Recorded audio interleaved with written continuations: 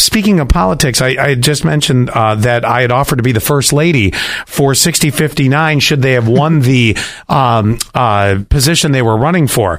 And I thought it was like a neighborhood watch thing. Well, you're kind of right, but not really right. Oh. Let me explain. So first of all, she won. That's awesome. You will be the first lady. I will. And I just found out, and like everybody that wakes up in the morning, well, how did this all fare out? Because, I'm not 88 years old sitting up watching election results in the middle of the night. So. And Jason will be your first son. That's right. Yeah, my first boy.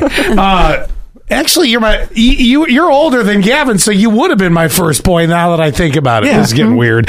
Anyway, so she is now an alderman, and I said, "What in the hell is an alderman?" And I'll explain, because you thought it was like the mayor of Alderman, the town of Alderman, so I never had heard of. Hornell has 10 wards, and there is a person who is elected to take care of that ward. If there is a problem, you give that person a call. I'll solve it and fix it. Yeah.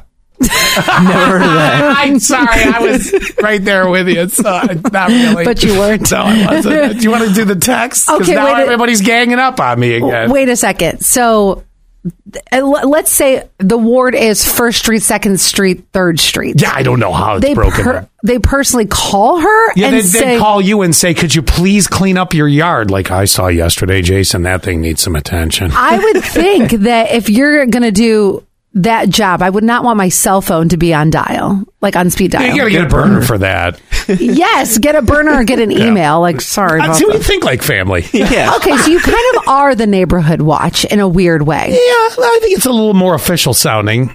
Yes, the alderman. Now, as far as texts go, hold on a second, because we had a couple about this.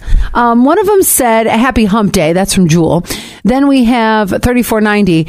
They said, okay, this is referring to when you said you would be her first lady. She responded, 6059 responded with, "Whatever floats your boat," right? Yes, that's the response I get when I offered that, because I was being silly. And I said, that doesn't sound very committal. It doesn't sound like she wants you to be. It doesn't sound like a very positive response. And 3490 says, "Don't worry, Scott. I'm the type of person when I don't know what to say, I will say, whatever floats your boat." There you go. So again, that's still solidifying my point of it doesn't really sound that positive though either. It's like she didn't know what to say. Well, that's tracking for the course of this. And then we have 7944 who says Scott sounds a little kiddish when talking about 6059.